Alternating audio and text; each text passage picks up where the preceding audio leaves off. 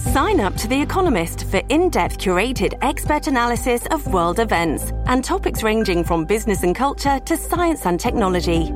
You'll get the weekly digital edition, online-only articles, curated newsletters on politics, the markets, science, culture and China, and full access to The Economist Podcast Plus. The Economist is independent journalism for independent thinking. Go to economist.com and get your first month free. This episode is brought to you by Shopify. Whether you're selling a little or a lot, Shopify helps you do your thing, however you cha-ching. From the launch your online shop stage, all the way to the we just hit 1 million orders stage. No matter what stage you're in, Shopify's there to help you grow. Sign up for a $1 per month trial period at shopify.com/special offer, all lowercase. That's shopify.com/special offer.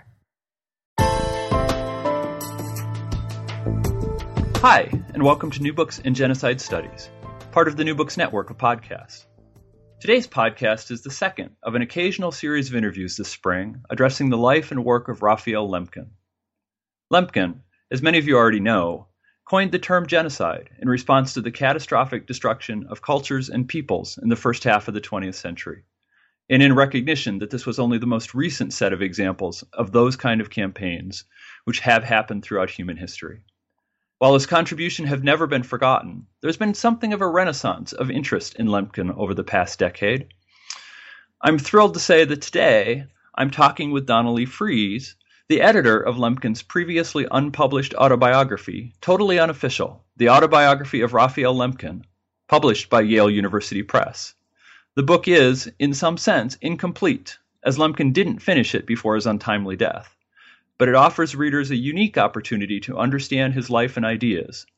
In addition, Donna is the editor of a recent special issue of the Journal of Genocide Research that re-examines Lemkin's work and ideas. I learned a lot from both of them, and I'm looking forward to talking with Donna about them. So, without any further introduction, Donna, thanks for joining us on New Books in Genocide Studies, and welcome to the show. Thank you very much, Kelly. It's a pleasure to be here.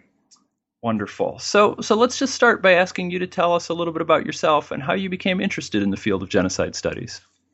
Well, I guess I came from out of field. I did a double major, undergraduate major in literature and philosophy, and I was very much interested in aftermath of trauma and representation of trauma. So even though I sort of merged into Holocaust studies at some stage after my undergraduate degree, but I also did a sub-major in film studies. So my PhD ended up being on genocide, film, and philosophy. So I'm a very interdisciplinary scholar. So, and genocide studies is a very interdisciplinary field, if you could call it a field yet.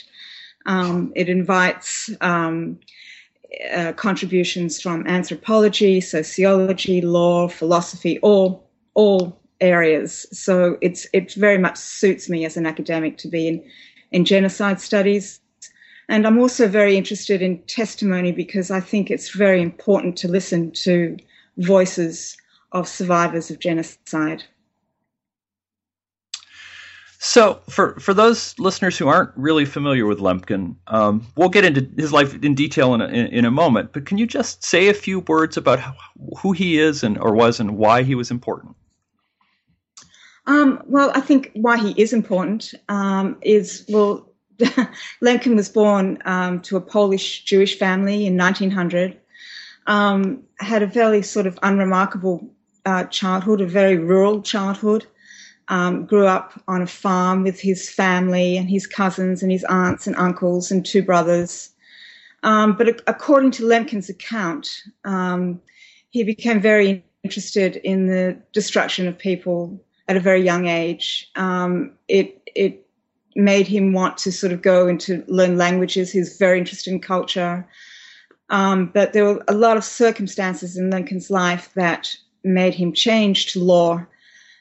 He tried to outlaw what was known as acts of barbarity and acts of vandalism in 1933, which are embryonic forms of genocide as we know it today.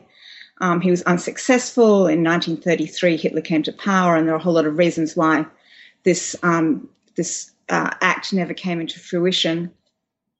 And then basically the Nazis invaded his home in Poland in 1939. He escaped. He came to America.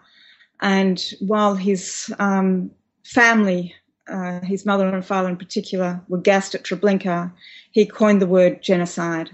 And he fought. He sort of became an activist after this rather than a scholar.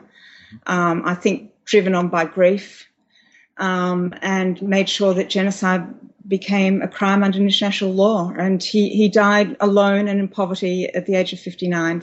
So it's as Robert J. Lifton has said, it's a strangely hopeful tale, but it's also a tragic tale as well.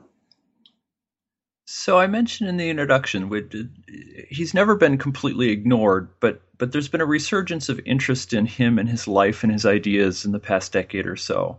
Why has that been? Well, I'm not sure that I agree that he's been ignored. I think he was ignored. I mean, genocide scholars, and bless them, they did amazing work when they first began in the late 80s and early 90s, predominantly sociologists.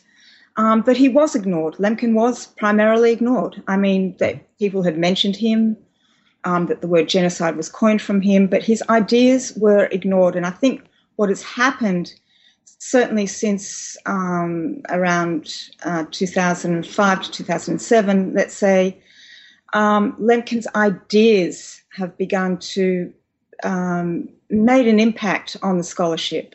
So while I think perhaps Lemkin himself wasn't ignored, I believe that his ideas and his thought and his processes as an intellectual and an academic had been ignored completely. So I think this is what the resurgence is.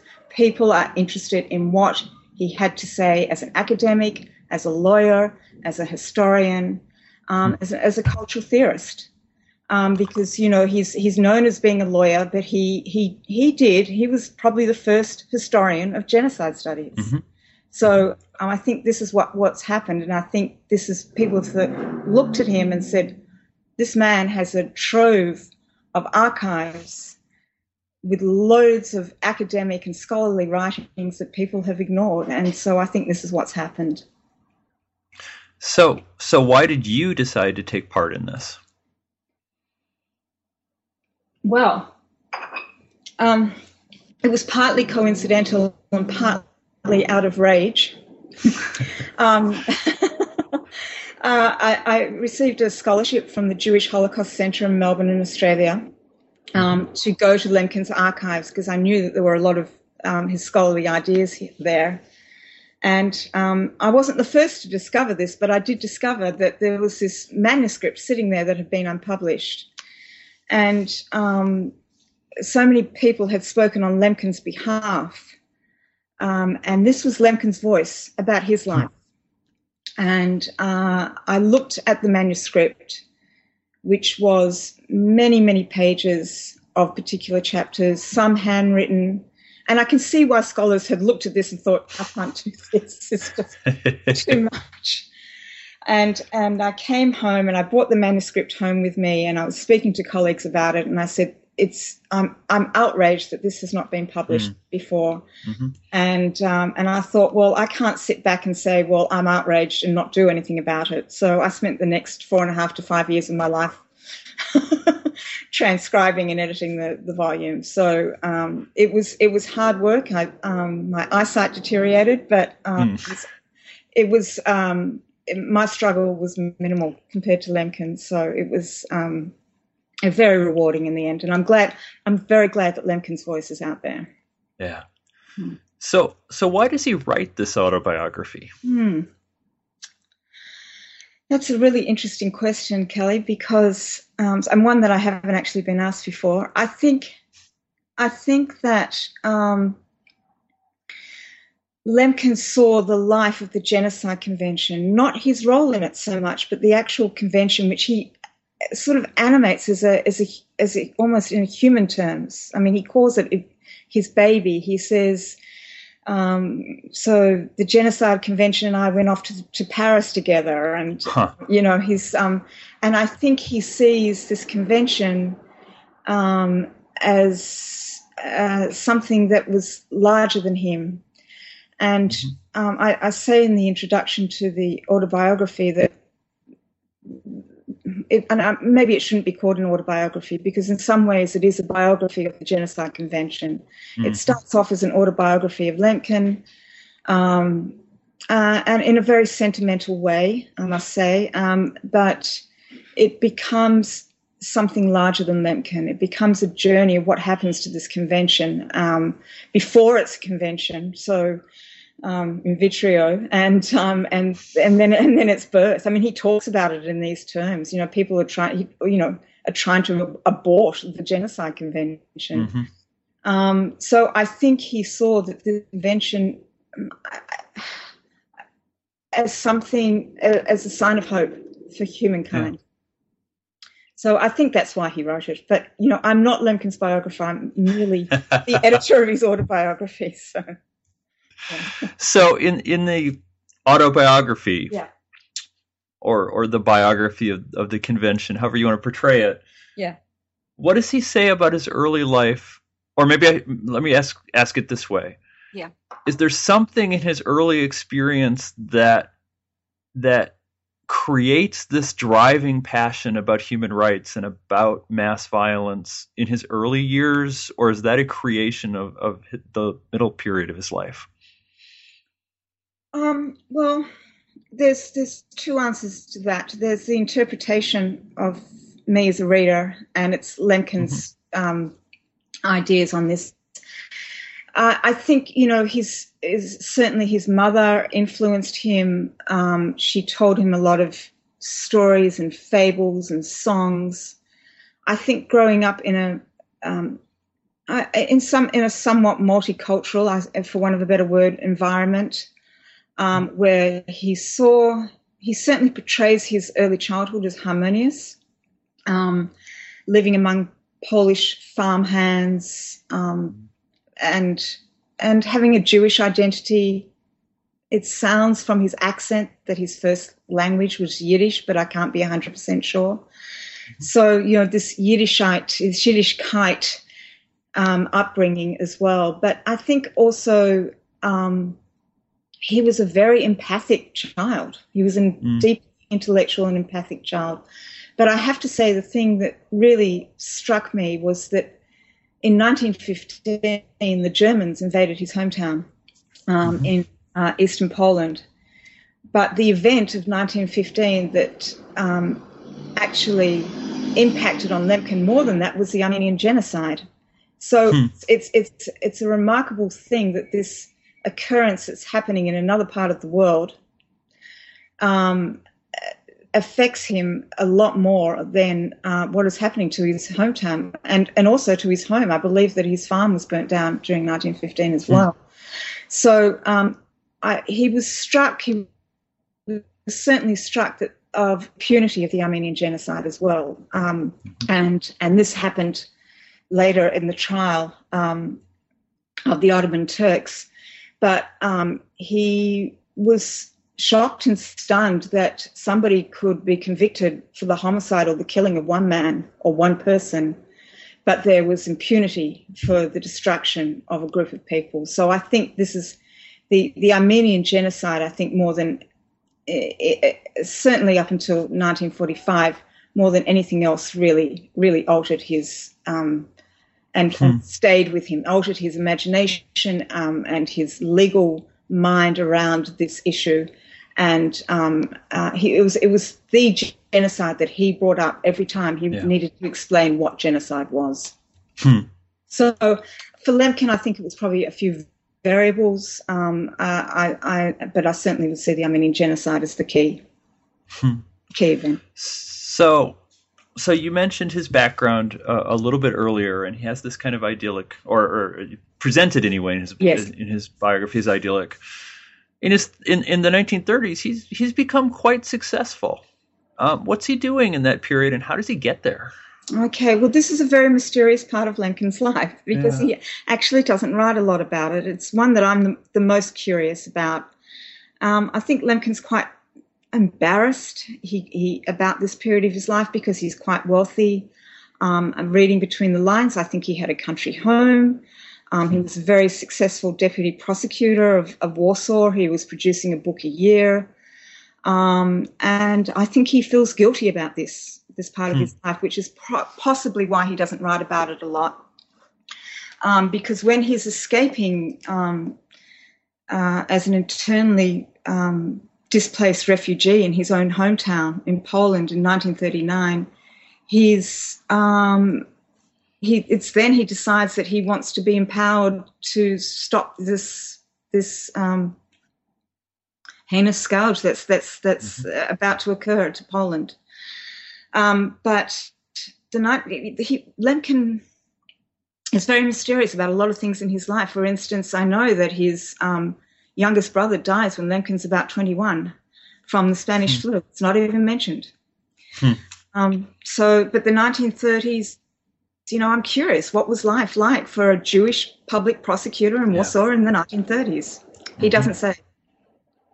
And as I read the memoir, I have to say, even if he had, for those of you who don't know the story, right? The Germans invade in 1939, and he's forced to flee, and he has this astonishing journey to the United States that even if he had not gone on to introduce the convention and managed to get the convention passed, I think I still would have read this book just to read the story about this trip. Yeah. So can you talk about the trip? How did he get to the United States?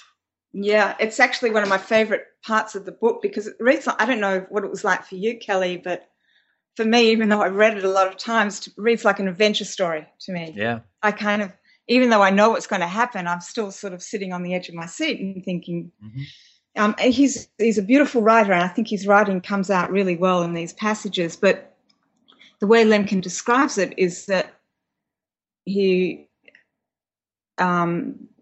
Germans invaded Warsaw. There's orders for all able-bodied men to escape Warsaw. So he takes a shaving kit and his glasses, and he goes to the station, which is crowded with a sea of people, and people are wailing and crying. Then the train is bombed. And then he's basically living out in the forest with other internally displaced refugees. And mostly following the Polish army, who are almost defeated, as Lemkin describes, defeated even before battle.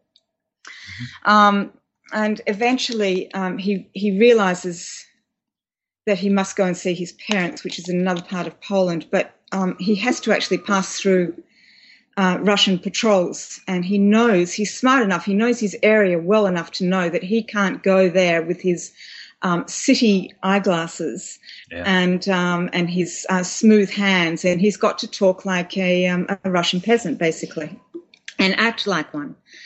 So he tries to cross this border, and the Russians are very suspicious of him. So they keep him overnight, and he does eventually escape, but he acts like one of these Russian peasants. He does escape, and then there's this really moving passage where he spends a week in a shtetl, which is a Eastern European Jewish village, a religious village, Jewish village, with a Jewish baker, and he tries to convince this baker that what is about to occur is not war; it's something different to war. And the Jewish baker is not convinced. He said, for us Jews, we have to suffer, and this is our way of life. The Germans have come here before. The Germans need us. I need to bake their bread for them. And Lemkin says, no, this is not. This is different. This is something else. This is destruction. Have you not heard of Mein Kampf? And the baker says, well, even if I had, I still wouldn't believe that people want to eradicate or destroy the Jews.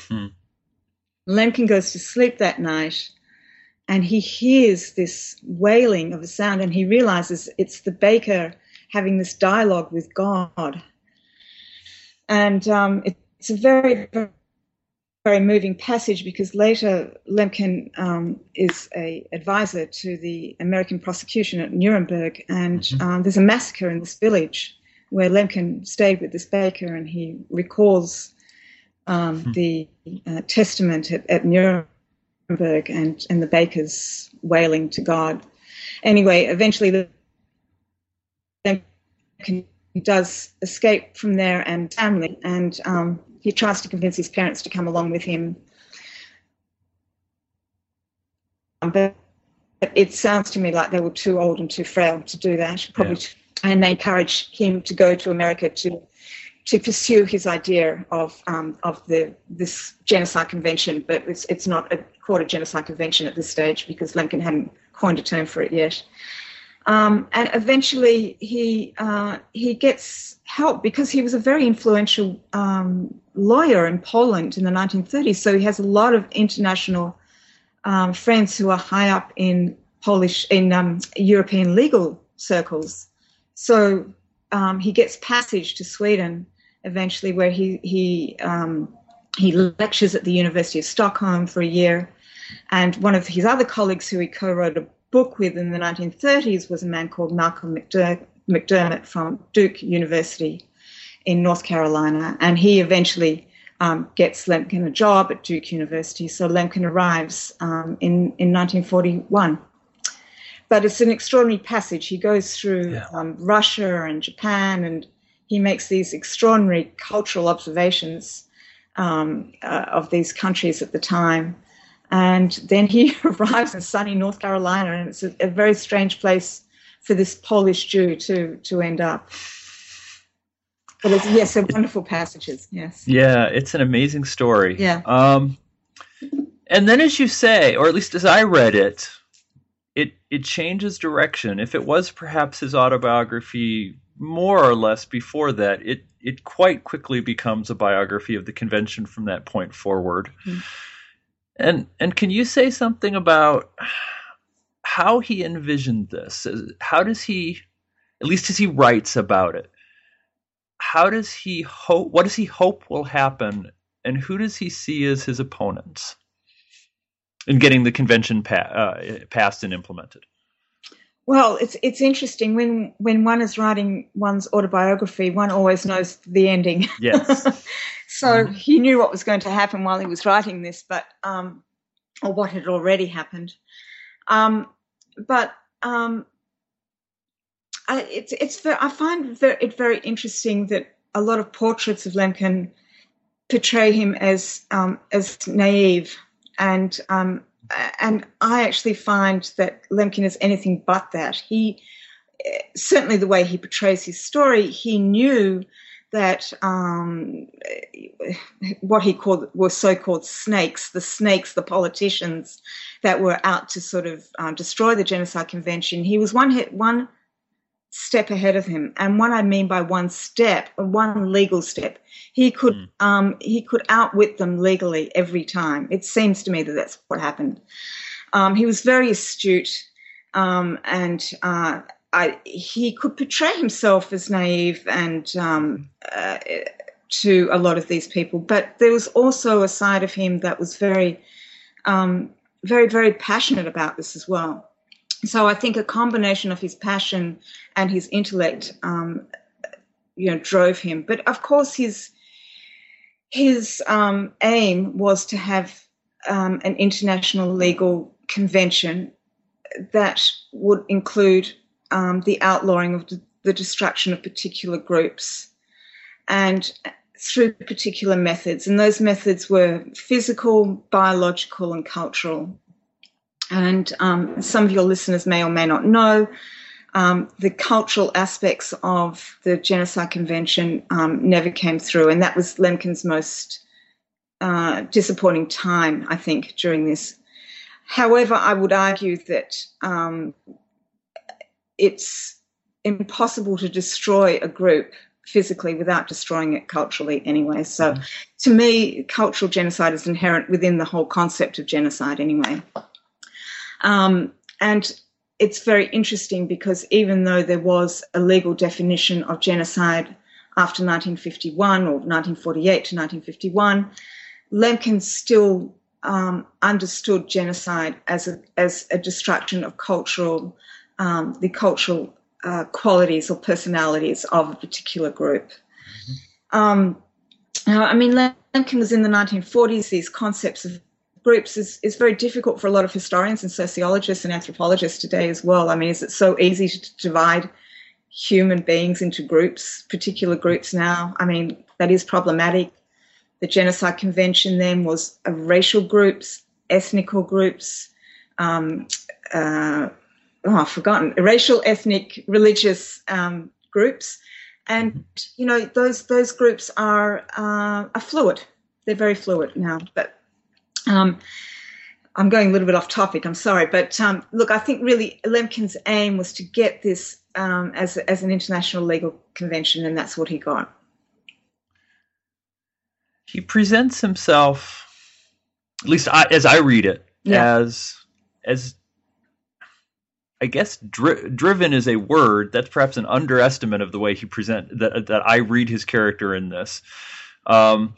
Wedded to a particular vision, devoted to a cause. How did his contemporaries view him? Well, Lemkin was a very, very intuitive person, and I think the concept of intuition in males in the 1940s and 1950s was frowned upon. Maybe it still is, I'm not sure. And he used what he called a lot of horse sense in this as well. Yeah.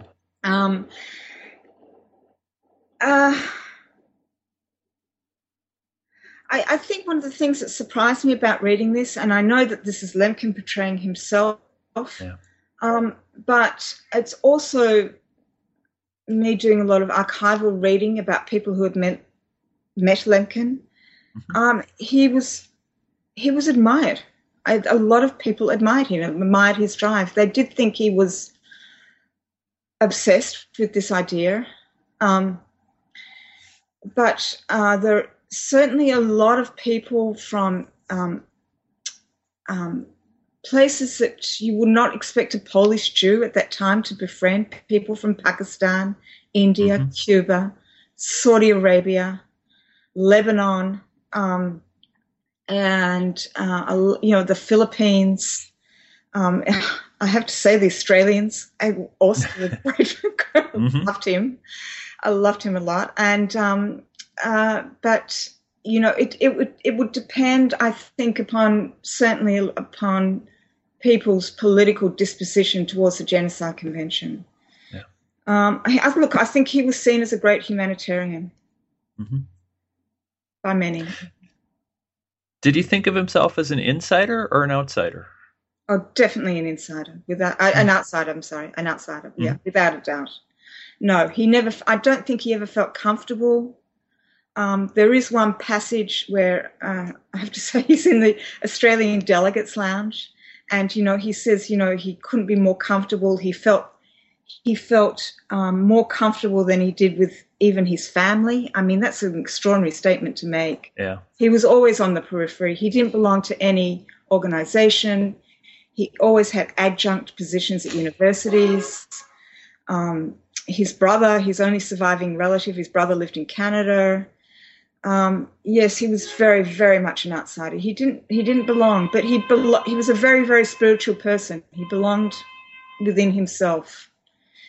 He wrote a lot of poetry, a lot of very bad poetry, I have to say, but still.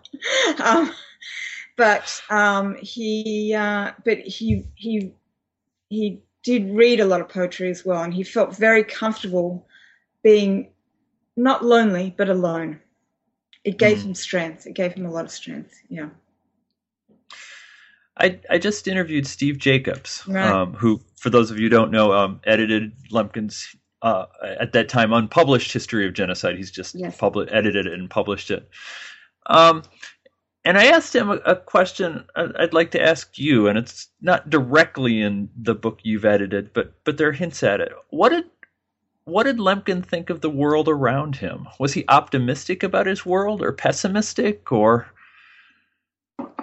Oh, I'd love to know what Steve said about that. I'll have to listen to the podcast. You took the words right out of my mouth. I will. was he? I think he was a pessimist. And look, he's strange. No, I'll take that back, Kelly. I think he saw himself as a pessimist. Mm-hmm. But I don't think anybody could have done what he did, what he managed to do with that convention and get that through the United Nations as a pessimist. You had to have hope. He had to get up every morning and, he had a uphill battle every morning to get this, to convince delegates every day that this was an important piece of legislation that had to be passed. A total pessimist couldn't do that. He maybe a realist. I'd like to call him a realist. Mm-hmm. He had hope. He was despondent, but he was realistic as well. I will listen to what Steve said about that. Did he work himself to death?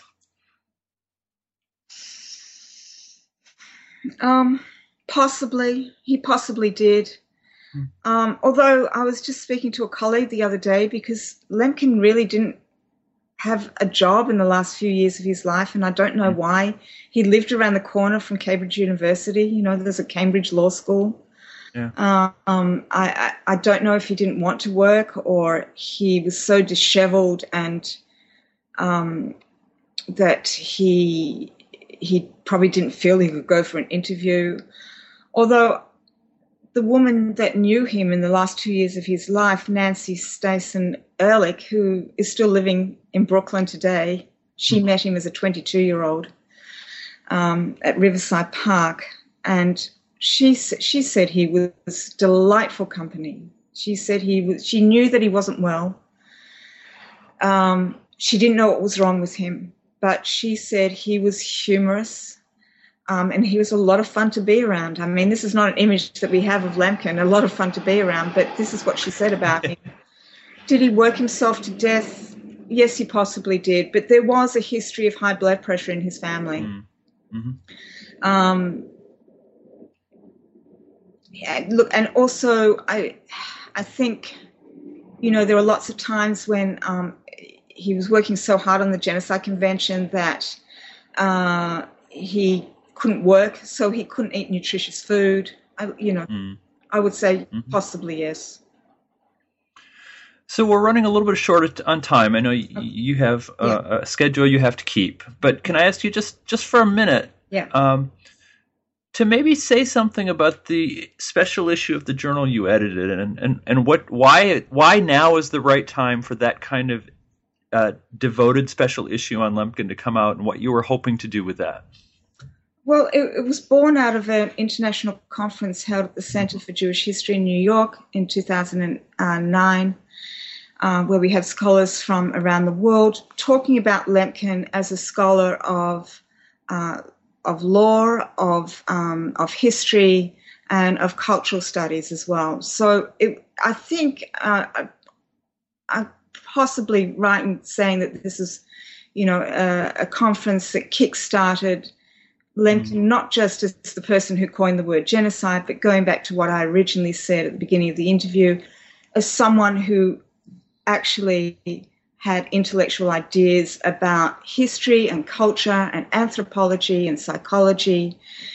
And so the special issue was really born from this conference. And even though only one contributor, Hilary Earle, contributed to the conference and the journal, what Dirk Moses and I found was that by the time we came around to publishing this, there were younger scholars coming up who were looking at Lemkin's ideas. So we just thought this was the right time to give these scholars a platform, because they were doing something that us mid-range and older scholars weren't doing, and that is looking at Lemkin as a historian and as someone who was interested in cultural history and had all these intellectual contributions to make to genocide studies that had been ignored. So that's why I found the special issue really exciting,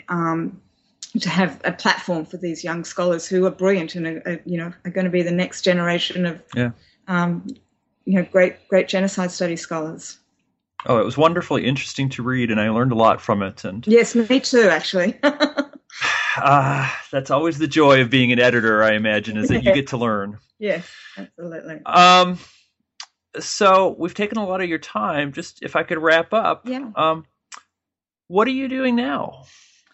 Well, I'm finishing off a fellowship in the last 6 months at the Centre for Jewish History, and I'm actually listening to a bank of audio tapes of Austrian child Holocaust survivors. Oh, wow. Yeah, that are held at the Leo Baeck Institute at the Centre for Jewish History. I'm also writing a history of the Jewish Holocaust Centre in Melbourne, Australia, which is a very unique. I'll give it a plug here. I'm happy to give it a plug. Yeah, it's a please. very unique Holocaust museum that is run predominantly by Polish survivor community in Melbourne. So hopefully that's going to be published in 2014. And I've got lots of other little things on the go as well. Things that we think are little often turns into big things, That's I right, found. Exactly. It's all great. Well, Donna, thank you so much for being with us. Thank you, I Kelly. appreciate it so much, and I hope somewhere down the line that we'll get a chance to talk to you again on the show. Wonderful. It's been a pleasure. Thanks so much, Kelly. You've been listening to an interview with Donna Lee Fries, editor of the new work, Totally Unofficial, the autobiography of Raphael Lemkin, published by Yale University Press. If you enjoyed this interview, you can listen to previous podcasts through iTunes or from the webpage for New Books in Genocide Studies, part of the New Books network of podcasts. I hope you'll come back next time for an interview with Susan Thompson, author of Whispering Truth to Power, Everyday Resistance to Reconciliation in Post-Genocide Rwanda. Until then, have a great month.